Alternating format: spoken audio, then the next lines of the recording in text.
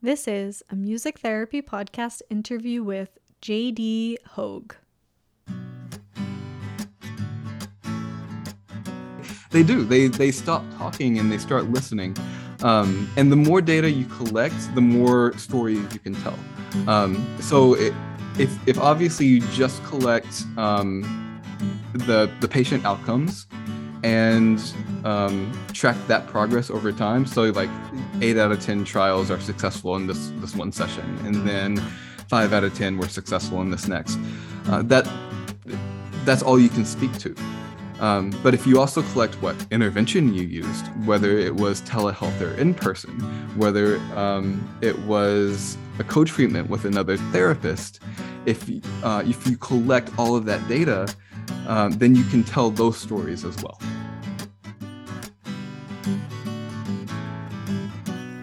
You're listening to the Music Therapy Chronicles, a podcast about music therapy from a variety of perspectives. Our ambition is to inspire and connect listeners through meaningful conversations, just like a music therapy conference you can listen to anywhere. My name is Trisha Coyote. I'm your weekly host and a board-certified music therapist from the New England region. If you're enjoying the show, please subscribe so you never miss an episode, and consider leaving us a rating and review. We really appreciate them.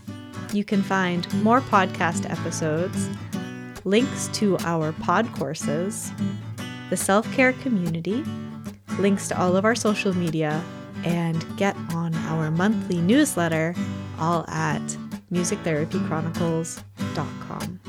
Thank you so much for choosing to listen to this show today, and you can always reach me by sending an email to hello@musictherapychronicles.com. Welcome back to the Music Therapy Chronicles. I hope you're having a fabulous day or morning or evening or whenever you are listening to this, wherever you're listening to this. Thank you for being here and spending your time over here on the Chronicles with me. Today's conversation with JD is really, really interesting. JD is both a music therapist and a quantitative psychologist. And if you're like me and the title quantitative psychologist is like, kind of got an idea of what those words mean, but not entirely sure how they correlate or overlap or what that looks like, we get into that today. And JD shares so many useful tips about data collection, data interpretation, its implications for our practice as clinicians, as well as a collective using that data, and how he is creating resources specifically right now through his YouTube channel to make this information accessible, both so that there are not like financial gateways, and also accessible in a way where you can learn this information from him, but also you can give it to other people in your life who are not super familiar with statistics or being a clinician in general. Just like a layperson can take this information that he's interpreting and synthesizing. And I think that, like we said on the show, like I just mentioned, there's lots of gateways to data, its collection, its use, its implications, to research in general. And so it's amazing that he is creating this bridge that we are so in need of. So I hope you enjoy this conversation. I hope that you learn a lot from it. I definitely did. Real quick before we get into it, you probably, if you listen to the show avidly, you probably noticed that there was no episode last week. And if you follow Music Therapy Chronicles on Instagram, you know why. So you can skip over a couple seconds if you already saw those posts. And if you're not following on Instagram, please do. That's where I update things most frequently. But basically, last week, I was preparing to record an episode and get things ready. And I have had an influx of people wanting to be on the show, which I am really, really appreciative. The call is always out there. Feel free to reach out to me. hello@musictherapychronicles.com. But I had such an influx of people wanting to be on the show, and I was scheduling interviews and coordinating things and trying to get that all ready. And by the time I sat down to do a show for last week, I had lots of ideas and creative things kind of floating around in my head, but I couldn't get my thoughts down in a coherent way, and I was running out of time, and I was feeling the pressure to put out an episode and to get things ready and to do something that was valuable, that was worth your time to listen to. And finally I was like, I gotta take a little dose of my own medicine. Back at the beginning of the year, that episode about our capacity is changing, and my capacity was, I was at capacity for the day. I had other stuff I needed to get done. I needed to shift and use my time for something else. And so I said, hey, there's not going to be an episode this week. Whatever I do won't be done to the best of my ability. And I am not willing to put something out that's just like half-ass, for lack of a better phrase. I even thought about putting like a really quick episode out about how there's no episode. But again, I just posted it on Instagram instead. And so this is my way of trying to be transparent and model my capacity is changing. This is what I have time for, and this is what I don't. And I want you guys to know that like, hey, this is a really conscious decision that there's no episode this week. Sometimes I would put out like a re-release or find like a creative way to get something out for you all. But like I said, a lot of my energy last week went into scheduling these amazing interviews that you're going to get to listen to today and the weeks coming up. And so I felt that holding off for a week, like that was more important, is to get these interviews in so that you all can get good quality information. I hope that makes sense. And I appreciate your patience and your understanding. And I hope that you are also finding ways in your daily life to honor your changing or perhaps not changing needs, to make the hard calls and tough decisions, and to show other people that these are my boundaries, and that it's okay to shift and to, put something down when you need to. So yeah, that's a little PSA, I guess, for anyone who needed to hear that. But that being said, I have had these awesome conversations now, and I'm excited to share them with you. So let's get into this chat with JD.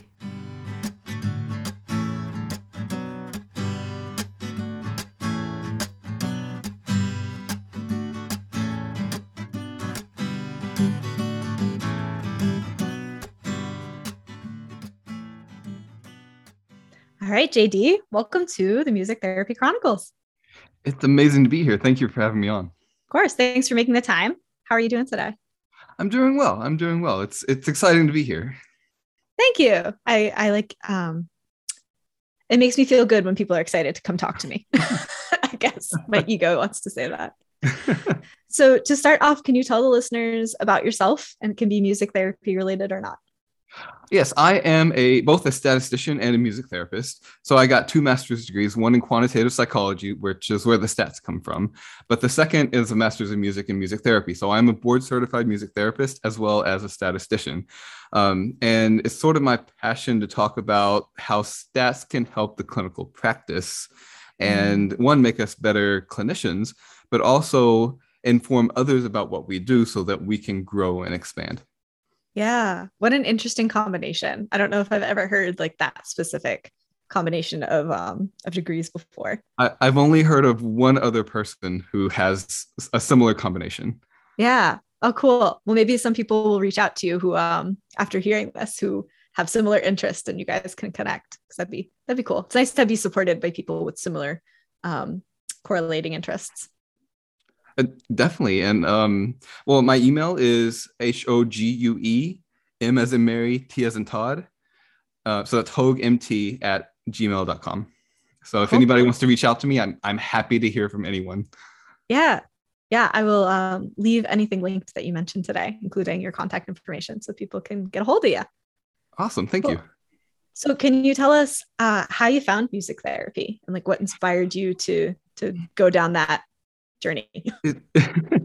That's a question I get within the music therapy world often. I never have an answer that satisfies anybody who asks the question. Well, everybody's looking for that big aha moment, and personally, I just don't have that, because I I was interested in it in high school, and growing up, I often used music personally to help me through some trouble life issues, and it I like in high school I even did papers on it, and I was Hmm. just learning what I could, and I wanted to study it in undergrad, but I just never got a chance because the university I went to didn't have that as an option. Yeah. So I thought, well, undergrad is done, so I guess I'm just done with the whole music therapy scene. And then after working in a psych ward for a couple of years and realizing, well, I needed to go to grad school, but two, I was still wanting to use music with the patients. Like I still Mm. had that urge. So I actually went to grad school for quant psych, and the university also had a music therapy program. So I snuck in the back door, Yeah. and they offered, once I finished my quant psych degree, they asked me to come on and finish the music therapy degree because by then I had a semester into it already. Yeah. So I ended up with the double masters. Oh, so cool. I So Go ahead. oh, so it just kind of came full circle, but there's not just this big aha moment of, oh, this is the best thing ever. It was just kind of, I'm going along, I'm going along for the ride. Yeah, I literally have the same experience. I never had an aha moment. I was along for the ride, didn't know where I was going. Here I am. Um, but that's amazing that like you went through this whole like psych journey and then it brought you back to music therapy. Like you were in the right place at the right time. And I'm really intrigued about how those things intersect and to get into the meat of our conversation today. So take that whatever's on top of mind for you. Well, I've always said there's this a huge overlap between psychologists or counselors and music therapists. And music therapy for me tends to be the musical application of the psychological principles. Hmm. And when I was faculty and staff at Missouri Southern State University for a couple of years, and I taught both an intro to music therapy course and an intro to psych course, Ooh. and the concepts overlapped, like to the point that I could teach either course at any time with the same information. Yeah. Yeah.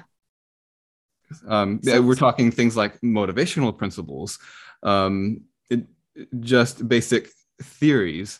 Um, I, I, I could go on. So just to give a quick example, a psychologist might take the steps of how to tie your shoelace for someone who's autistic and make them into a storybook with pictures. hmm. We will do the same thing with the steps. It could be the exact same steps, but we would put it to music so that they can sing the lyrics as they're doing it. So, and they don't have to reference the book. But Totally. it's the exact same intervention, just in a musical focus. Yeah. I'm sure that your non-music majors, I'll say, taking your course really benefited from you having your feet in both worlds because you were able to give them so many more tools, so many more music method tools that another teacher teaching them intro to psych would not have gotten. So yeah, I'm sure they got a lot out of that. I like to think so. But I didn't just have psychology students. I had teachers and occupational therapists. Love that. A lot of people just kind of came. The course filled up quickly when I taught it. Yeah, but that's great because more people going into the helping professions should have that foundation, if They not should. more. Yeah. They should because we are an interdisciplinary field. Mhm. We need to be able to work with so many other different disciplines and have them understand what we do and how we can help them. Totally. Yes. Yes. So quantitative psychology is like a new term to me. Will you like what does that mean? That's a fair question. It boils down to the math of psychology. Yeah. So the statistics. For whatever reason, that word is incredibly hard for me to It's a say. hard word. And I say it all day long and I mess it up every time. um, it boils down to the math and the research statistics of psychology. So every time you read a research article and you see the inferential statistics, or you see like Denmark is the happiest country, they're using the math and the quant side of things to tell that story. Yeah. So this is really intriguing to me. As a quantitative psychologist, would you like primarily be working with people as a clinician, or would you be like gathering data and interpreting it? Like, what is, It's the what does that latter. look Yeah. like? It's the Yeah. gathering data and interpreting it. Yeah. So cool. Okay, so how do you do that as a music therapist? Like, do you work with other music therapists to help them interpret their data? Like, how are you using those two things? Yeah. So right now I'm trying to find a clinical practice. Like I'm trying to build my own and get a few clients on the side. Good for you. But funding and all of that, it's kind of hard in a small town. Yeah. But so a few things are happening. But yeah, the music therapy and the quant side of things really do overlap because and this was my training as a music therapist, was to take hard data in the session with the patient. Yeah. And then I can take that with that individual patient, and one, show the progress with that one individual patient with the numbers, but also roll that up with all of the other patients and figure out the story at the group level. So that I can see, oh, at the group level, maybe I'm not so great at this, or maybe I'm really doing well with this intervention, and figure out how to inform my own clinical practice. Yeah. Oh, go ahead. You look like you're gonna say more. Yeah. So I've worked with a few other companies, ones like Opportunities for Positive Growth, and they collected assessment data every year, and this was the MTAP. So the MTAP gives you hard numbers that you can show every year. So I took that with all of their patients. They had like 300, I think, within the time frame, and I was able to show that across, I think it was 8 domains that we used, there was a significant increase in all 8 domains at the group level for their patients. Yeah. And I was also able to show that there's a difference between older patients and younger patients. The younger patients grew more, but the older patients didn't grow as much. They still grew, just not as much. Yeah. What a unique skill set and like an awesome offering that you can give to people or companies or private practices or whatever to be able to take all of that data and put it into such a clear and condensed form that then can inform their practice, just like you said, because most of what I have heard about people using stats and data collection and music therapy is like, is the client making progress? Is XYZ happening? Sometimes to bring back and inform our own practice, but that's not necessarily what I've heard a lot of. So I love that, like, that's your approach is, we're doing what we're doing. And then instead of only interpreting the client's progress or growth, like what do I need to do differently, better? What are my strengths already? And then doing that as a collective at the group level on top of that, that's really, really cool. Well, thank you. Yeah. Well, what I find with every data set that I see is every one of them has a story that they need to tell. It's just like people. Every data set is unique and quirky, and you have to sit with it to figure out what it is and why it exists and what it needs to bring out. Yeah. And I often see a lot of fear of numbers within the therapy field. But it's really not any different than working with the patient. You have to be able to accept what it is, to open that space and have a container for whatever it needs to bring out to the world, and be receptive and accepting of that, regardless of whatever it has to say. Yeah. Oh, what a great psychology lens to put on that. Yeah. We all need those reminders sometimes of acceptance. Yeah. And the data at the group level can really show how we work as music therapists. So we can take that to other clinicians and say, oh, well, this is what I can do, and this is how effective we can be. One, just by myself, but two, if we work together and we take data, are those outcomes faster, better, and really justify our existence? I hate that phrase, but I get it. Yeah. Numbers don't lie. Numbers, well, numbers don't lie, but people lie with numbers. Ooh, yes. Yes. So that's why I like the approach of you have to sit with the data to get the story out of it. Because when you go with your lens and you try, you have perceptions, you have conceptions, you have your own distortions that you just kind of need to get out of the way. But if you don't get them out of the way, then you distort the story and you try to prove what you already want to prove. And that's not what the numbers are for. Yeah.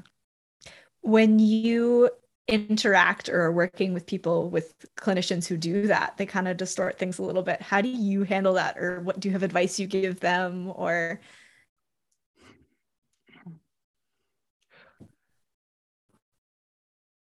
do you just throw out the data? Like it's no good. No, I don't like throwing out data because you might not like it, but just because you don't like it doesn't mean it's not true. Yeah. But so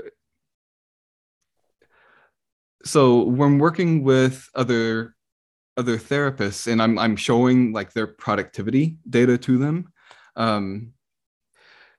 you always have to remember that you can't fight an emotion with logic. And the data, they want to be logical. They want to be like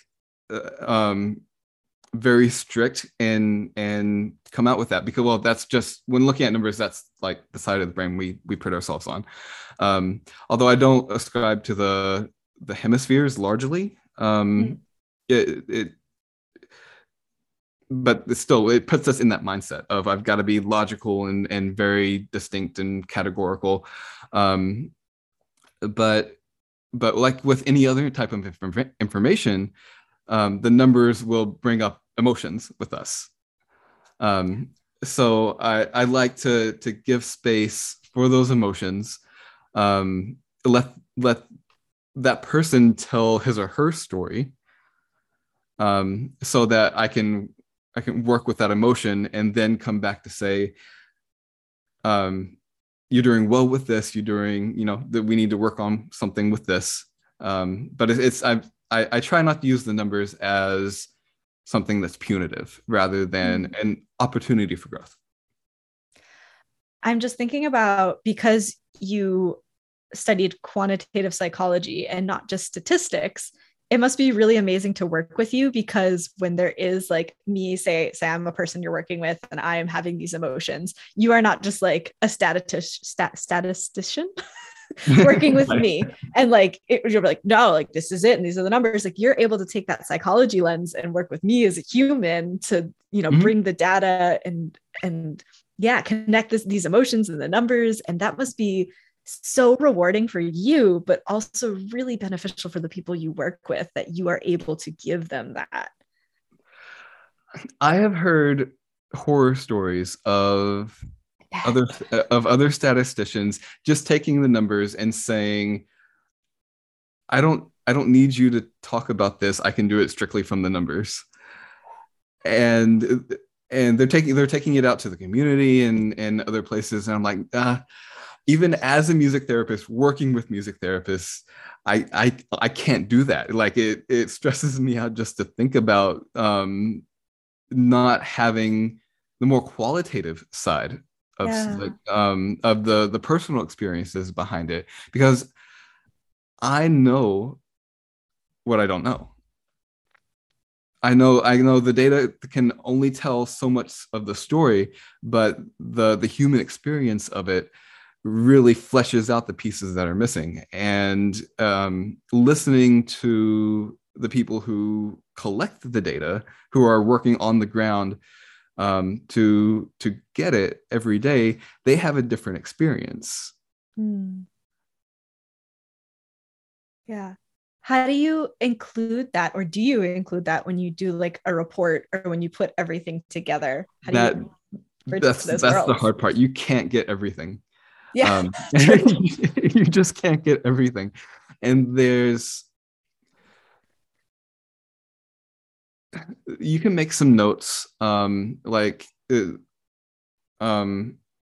one patient had this experience with which might bring the numbers down or increase the numbers, um, or one therapist might be gone for 2 weeks and that might Mm, bring the numbers down, um, or you might just have to adjust for like full-time experience, full-time equivalency of like, say you have a therapist who's part-time work, sometimes you have to adjust for to project if they were full-time. mm. So Interesting. there are ways to work with that. You just always have to notate it so people can understand how to interpret it. Yeah. But often what I see is the data bring up more questions than you have answers to, and sometimes you just don't have answers to them. Yes. But that's kind of the fun of it, right? It's problem solving and like It's problem solving, it's insight, it's and it's not logical problem solving. Sometimes you get data that you don't know why you're getting it, so you have to be creative about what you want to do with that and how you want to move mm, forward. yeah.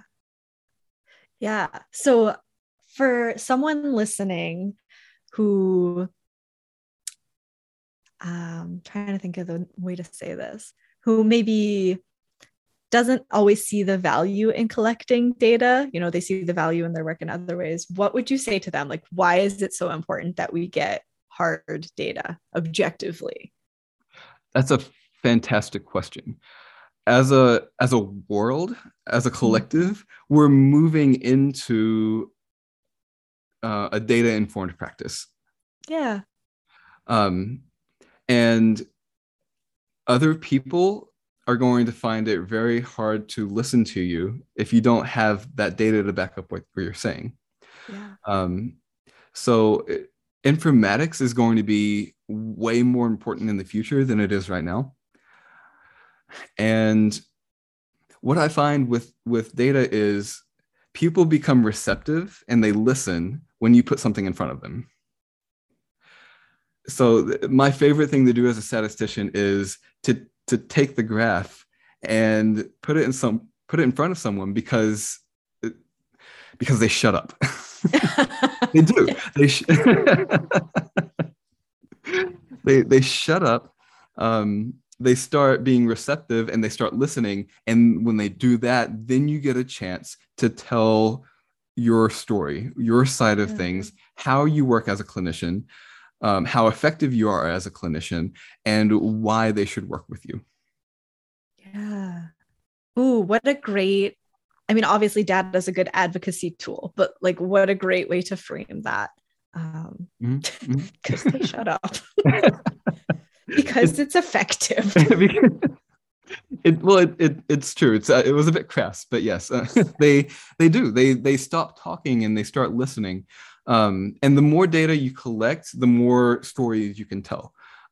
So if obviously you just collect the patient outcomes and track that progress over time. So like 8 out of 10 trials are successful in this one session, and then 5 out of 10 were successful in this next. That's all you can speak to. But if you also collect what intervention you used, whether it was telehealth or in person, whether it was a co-treatment with another therapist, if you collect all of that data, then you can tell those stories as well. So you can say, these are the interventions I use and how they're connected to the outcomes that I treat.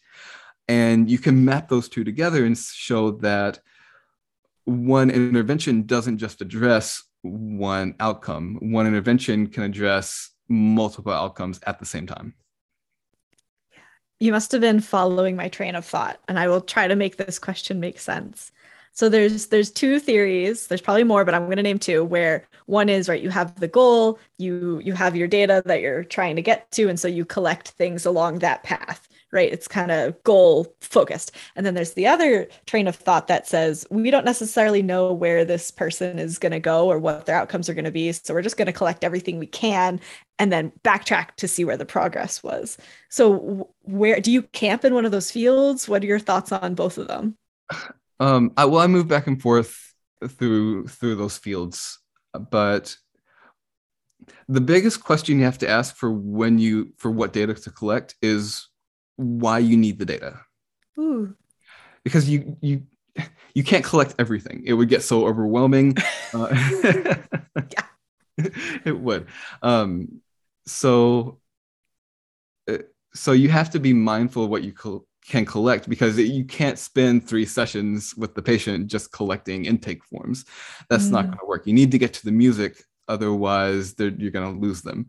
And in fact, I spoke to a friend who was trying to get dance movement therapy, and the DMT spent 3 sessions just collecting intake data, and she kept saying, I need a full profile, and he was like, I want to dance.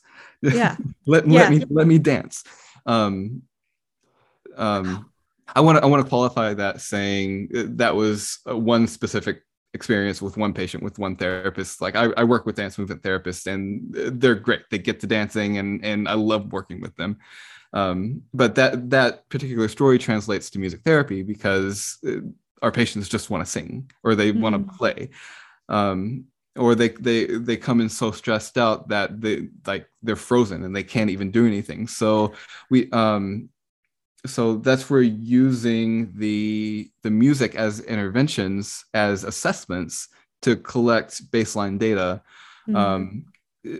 works amazingly well. But as you're doing those assessments and interventions, I just find that I have to keep data either in the back of my head, or at the end of the intervention, just mark some tally marks down somewhere quickly, so that I can put that into my data collection sheet.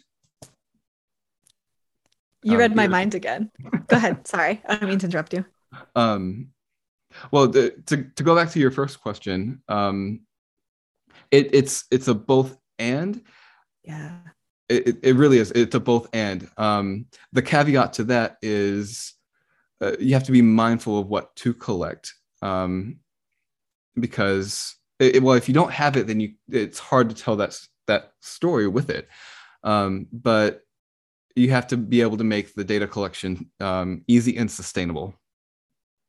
Easy and sustainable. Okay, that was my next question: is how do you collect data in a session, or like what advice do you give people? Because we're playing the guitar, we're tapping the tambourine on our foot, we're pressing a shaker, we're helping with motor movements if that's necessary, we're corralling the group to try and keep them in the room. Yeah, how do you keep data?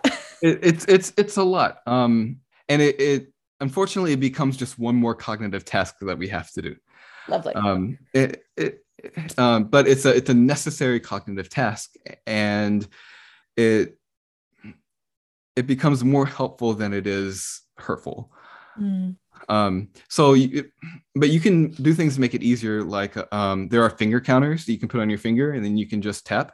Yeah. How I was trained was to just keep the numbers in my head as I'm going along.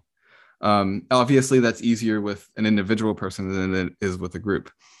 But I will be mindful of what trials I'm doing, how, if that was a successful trial or not. And I'll just say that, okay, that's 2 out of 3, that's 2 out of 4.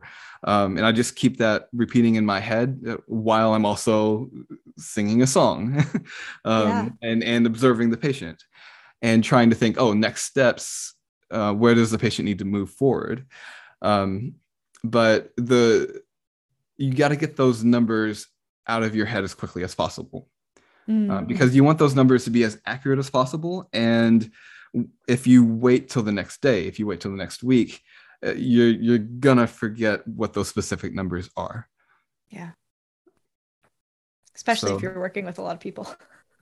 Especially if you're working with a lot of people. So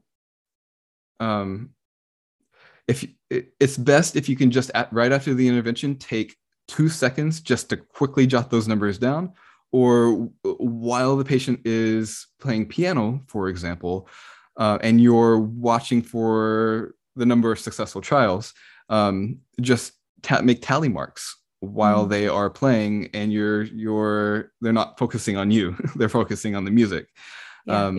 So you can get those numbers down to ideally in a data collection sheet, and that might be an Excel file that you've built yourself, or that just might be like a 1-page tally mark that you created. I do recommend keeping it in Excel because it's so much easier to aggregate and build up, to bring all the data together and then show it at the group level. Yeah, that's really tangible advice. Thank you. That's very helpful. Do you have tips for interpreting the data? So someone's like able to do this, they do it in Excel, they have all these numbers, but they're like, okay, now what? If you're working in Excel, pivot charts are amazing. And you want to be able to make your data set show specific things like what patient you're working with, what session number that was, what outcomes you're working with, whether it was a telehealth versus an in-person session. So this is where like each session might be a row. And then the pivot charts can help you bring all of that together quickly and show over time how the patients are doing. Or if you're just wanting to get a quick number of patients who work on a motor goal, then you can use pivot charts to answer that. So I do highly recommend learning how to do pivot charts. But if you're wanting to do research or talk to people who understand stats a bit more, then this is where inferential stats can come in. And if you want more insight into what's happening, like things like correlations can help show patterns. And this is where a trained statistician can really help to, one, bring those patterns out, but show through the inferential statistics and averages and standard deviations and standard errors, where things are moving and how that can inform your practice. So, for example, one company I worked with, I noticed through the inferential statistics that they were transitioning their clients from one therapist to another quite often. It was like 3 therapists in 5 years or something like that. And this was all in-house. And that sparked a conversation about, one, why are we transitioning our clients from one therapist to another? But what can we do to help with that? Because when they transitioned, the 2 therapists couldn't talk to each other at the same time because they couldn't bill with an overlapping time. It's probably very common. Very, very common. So I helped them make a cheat sheet about things like the patient that they couldn't put in their treatment plan. Yeah. So like what the client worked well with, what specific actions looked like with that client. Like who was on the treatment team, what are the dynamics, things like they couldn't tell to anyone, but they needed to transfer to the other therapist. And the therapist writing it could bill for that time. Then the therapist getting it, the new therapist could bill for reading it. Yeah. Oh, how helpful, especially because you probably were really helpful in determining what information commonly needs to be transferred. Like, hey, these are the things I see, or this Yes. is what I'm seeing in the data that is not getting communicated. So cool. Right. And like I said before, the data can only go so far. So it can tell you what direction we need to go in. It can open up the conversations that we need to have that might be uncomfortable. Um, but we need to have them, and then we can come together as humans to solve the problem. Yeah. Lovely. It must be so fun to work with you. I'm just thinking of like all the value that you must add to any company that you're able to work with, and how much like things must improve with your help. I like to think so. Sometimes because of the fear of numbers that I see often, people and then people can also get defensive with the numbers as well. Yeah. So I see a lot of you're telling me this, but I don't get it, but I don't want to tell you that I don't get it. Yeah. I see that a lot. But I do my best to explain it in terms that you can understand. And as a music therapist, and I'm working with another creative art therapist, you can use your language and I can understand that and then translate it through the sets. Yeah. Oh, another great benefit to you having this dual foot in both worlds. Yes. As opposed to someone who just speaks numbers. If someone was just speaking numbers to me, I would be very overwhelmed. And like you said, I'd be uncomfortable to ask a question, to be like, I'm sorry, what does that mean? Right. Yeah. And especially with the hard inferential stats, like that's where you get like the f1 comma 96 equals 2.1, p-value equals 0.05. Yeah. People my eyes are glazing over. Exactly. Yeah, it happens quite often. So that's why I try to come from the story approach. Yeah. Oh, how accessible. That's awesome. So those inferential statistics, yes, when you're talking about them, just like what happened with you, you're like the people eyes glaze over and they don't understand it and it's frustrating. But those are what we use in research. And it's incredibly important for research to tell other researchers what's happening so that they can understand it as well. So they're, in a sense, they're a necessary evil. But what I do with my YouTube channel is I read through that research, understand the inferential statistics, and help aggregate all of those stories within that topic to tell other people what's effective with music therapy, where maybe we're not as great, and what we can do with music, one, to help you as a patient, but one, how you can use music to help yourself. Yeah. So you're taking all of that and making it accessible not only for clinicians, but also for a layperson who finds you on YouTube. For other people as well. And I do make sure that I don't talk about the hard numbers when I'm on my YouTube channel. But I do often offer a lot of tips for a wide variety of topics. Like I have a video on music therapy and cancer.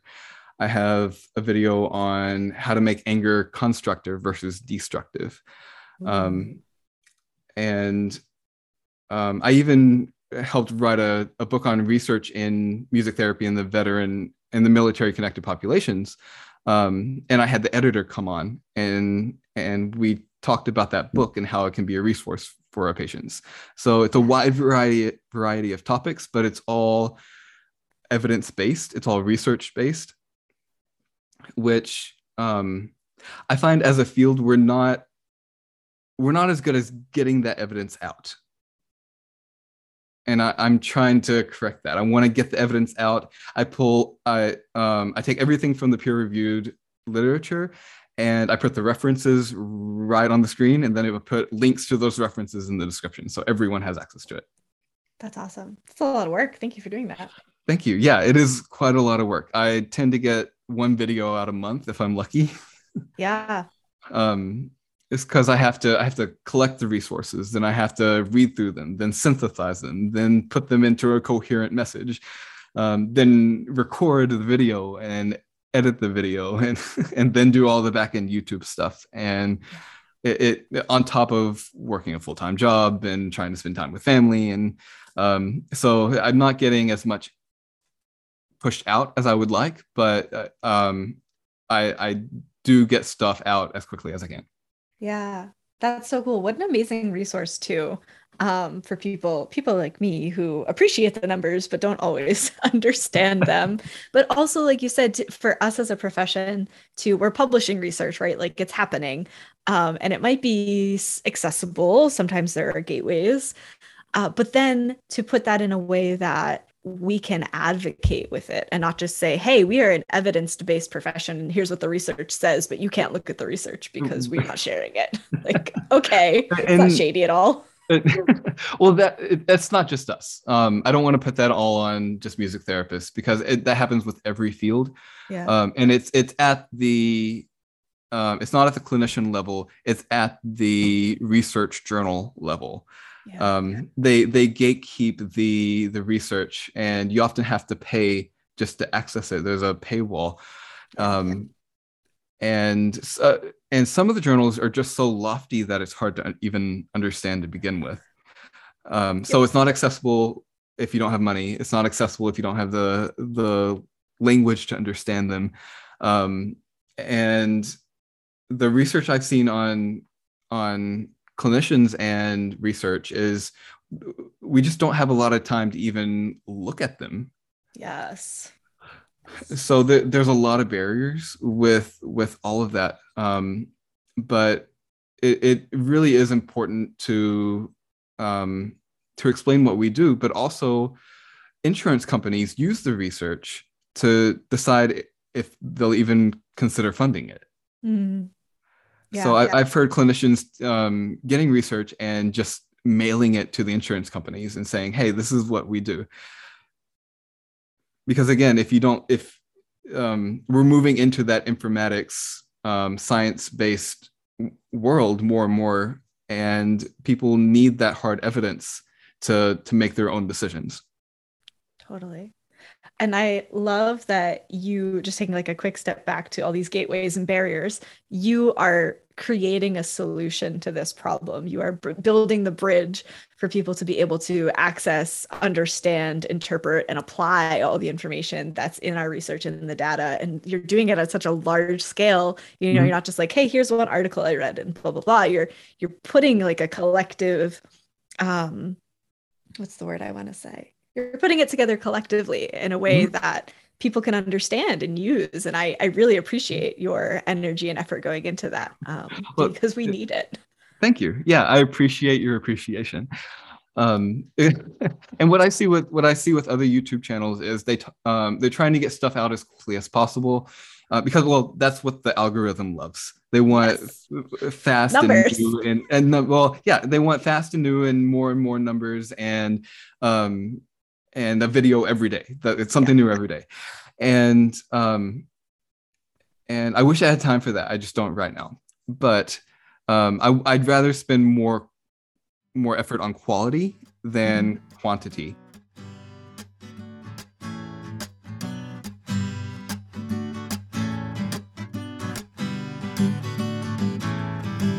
This podcast is sponsored by the Music Therapy Podcast Collective, also known as MTPC. where you can find a variety of CMTE opportunities in the form of pod courses. All of MTPC's pod courses are built on a listen, learn, apply model, where you start by listening to some assigned podcast episodes, then move into learning with the assistance of a workbook filled with resources for you to start your self-study towards whatever topics are most interesting, inspiring, and applicable to your practice. And then we finish with the apply section, which includes an office hour and a worksheet to determine how you are going to apply your learning to your personal life or professional practice. You can find all the Music Therapy Chronicles pod courses on our website, musictherapychronicles.com, and you can find the entire catalog of pod courses at MTPC's website, mtpodcastcollective.com. Make sure you also get on the MTPC newsletter for 10% off your first pod course purchase.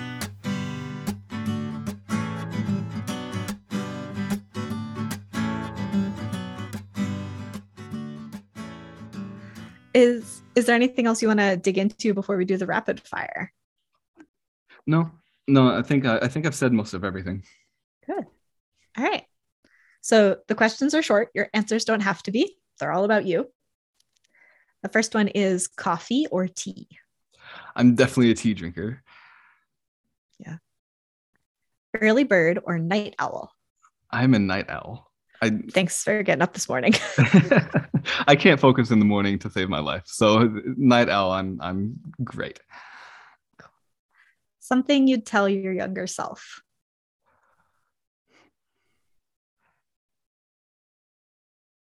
It's tough, but you're doing everything you can, so keep going. Your music therapy elevator speech? I wish I had a good one. The quickest one I found is we use music to help people improve their lives, and we do it through the intentional use of music. Yes, that one speaks to my heart. Your favorite self-care practice? Meditation, but I've also been taking some nature walks recently. Probably easier to do now that you're not in DC. A lot easier. But I often find I sing to myself while I'm like meditating or doing the guided meditation or walking in nature. So I bring in the music to it. And what I found on my YouTube channel is that listening to a song is the same benefits as just a regular meditation. Interesting. Very interesting. Something that's currently adding value to your life?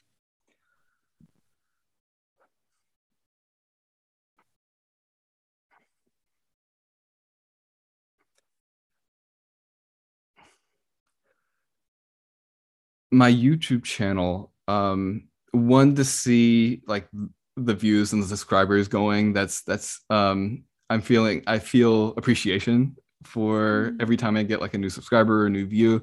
So that helps me out as well. But even just listening to the stories about people seeing their problem in a different way after my video, or taking it to their patients and saying, hey, this is a helpful resource, like listen to this.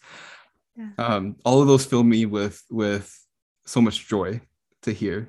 So that's definitely adding value to my life. That's one of the great things about YouTube is you can get that feedback. You know, there's a comment section and stuff. Yeah.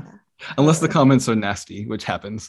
But that's every channel. The people are trolls and you just have to ignore them. That's right. That's why we meditate and walk and center ourselves. Exactly. And practice that self-care. Yes. What is your favorite intervention or song to use in a session? Good question. I have this drumming exercise where I ask them to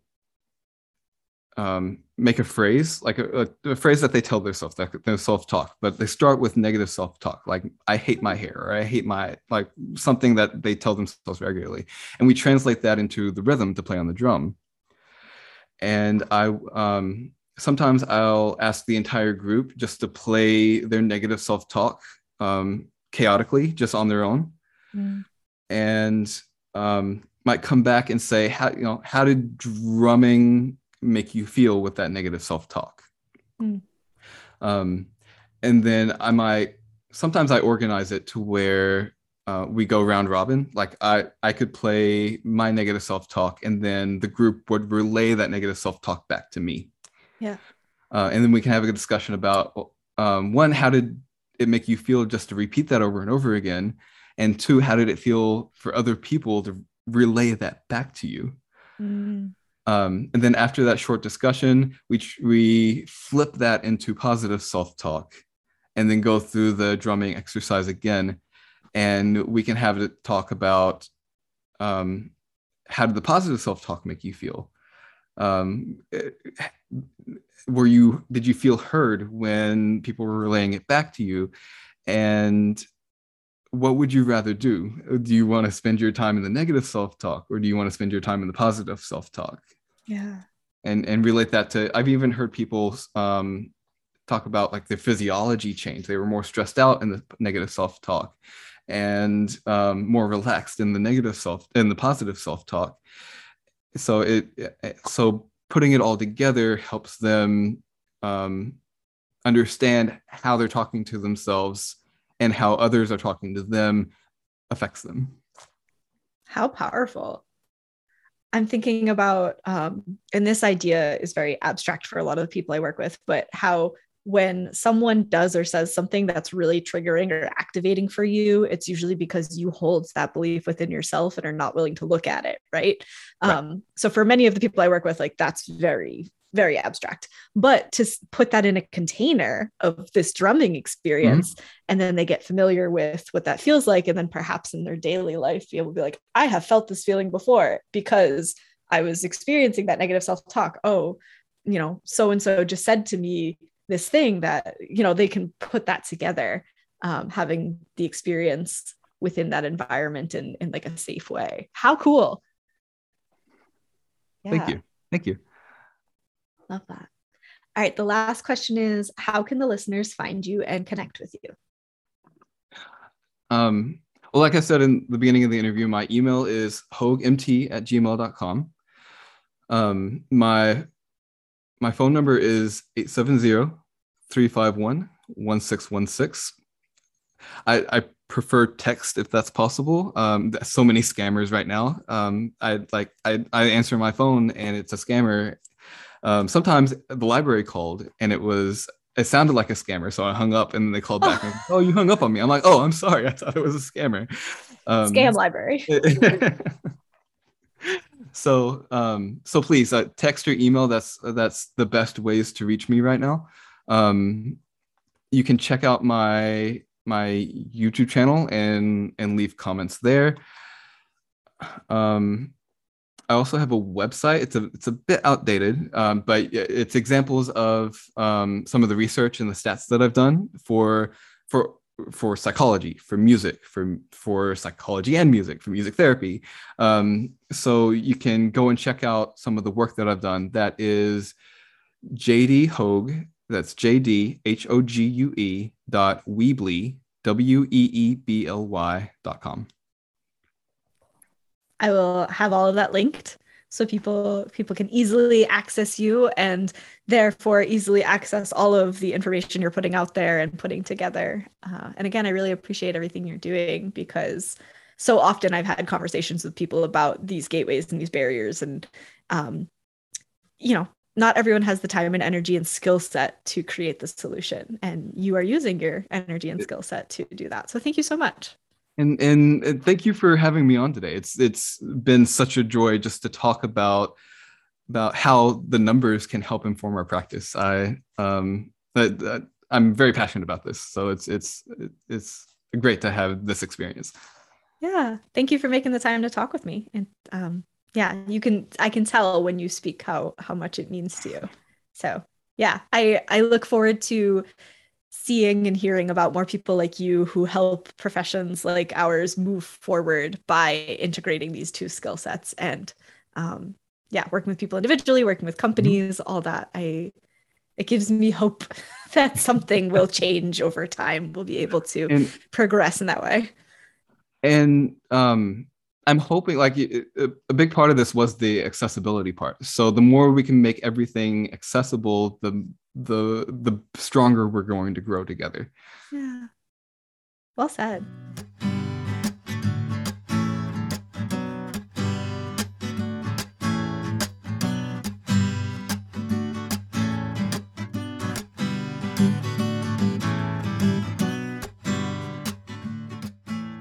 I hope you enjoyed this conversation and you learned a lot. I know that I'm excited to dive into JD's resources and to be able to understand, interpret, and utilize the research and the data more in my practice, in my growth as a clinician. I think that, like I've said, it's so imperative that these avenues, that these resources are popping up. We need more of them. Whether that's a YouTube channel, a podcast, an Instagram feed, a website, like whatever it is, it's awesome that more and more people are able to put in the time and energy to making things more accessible. That being said, JD did send me the thought he had and lost, and I'm going to share it with you.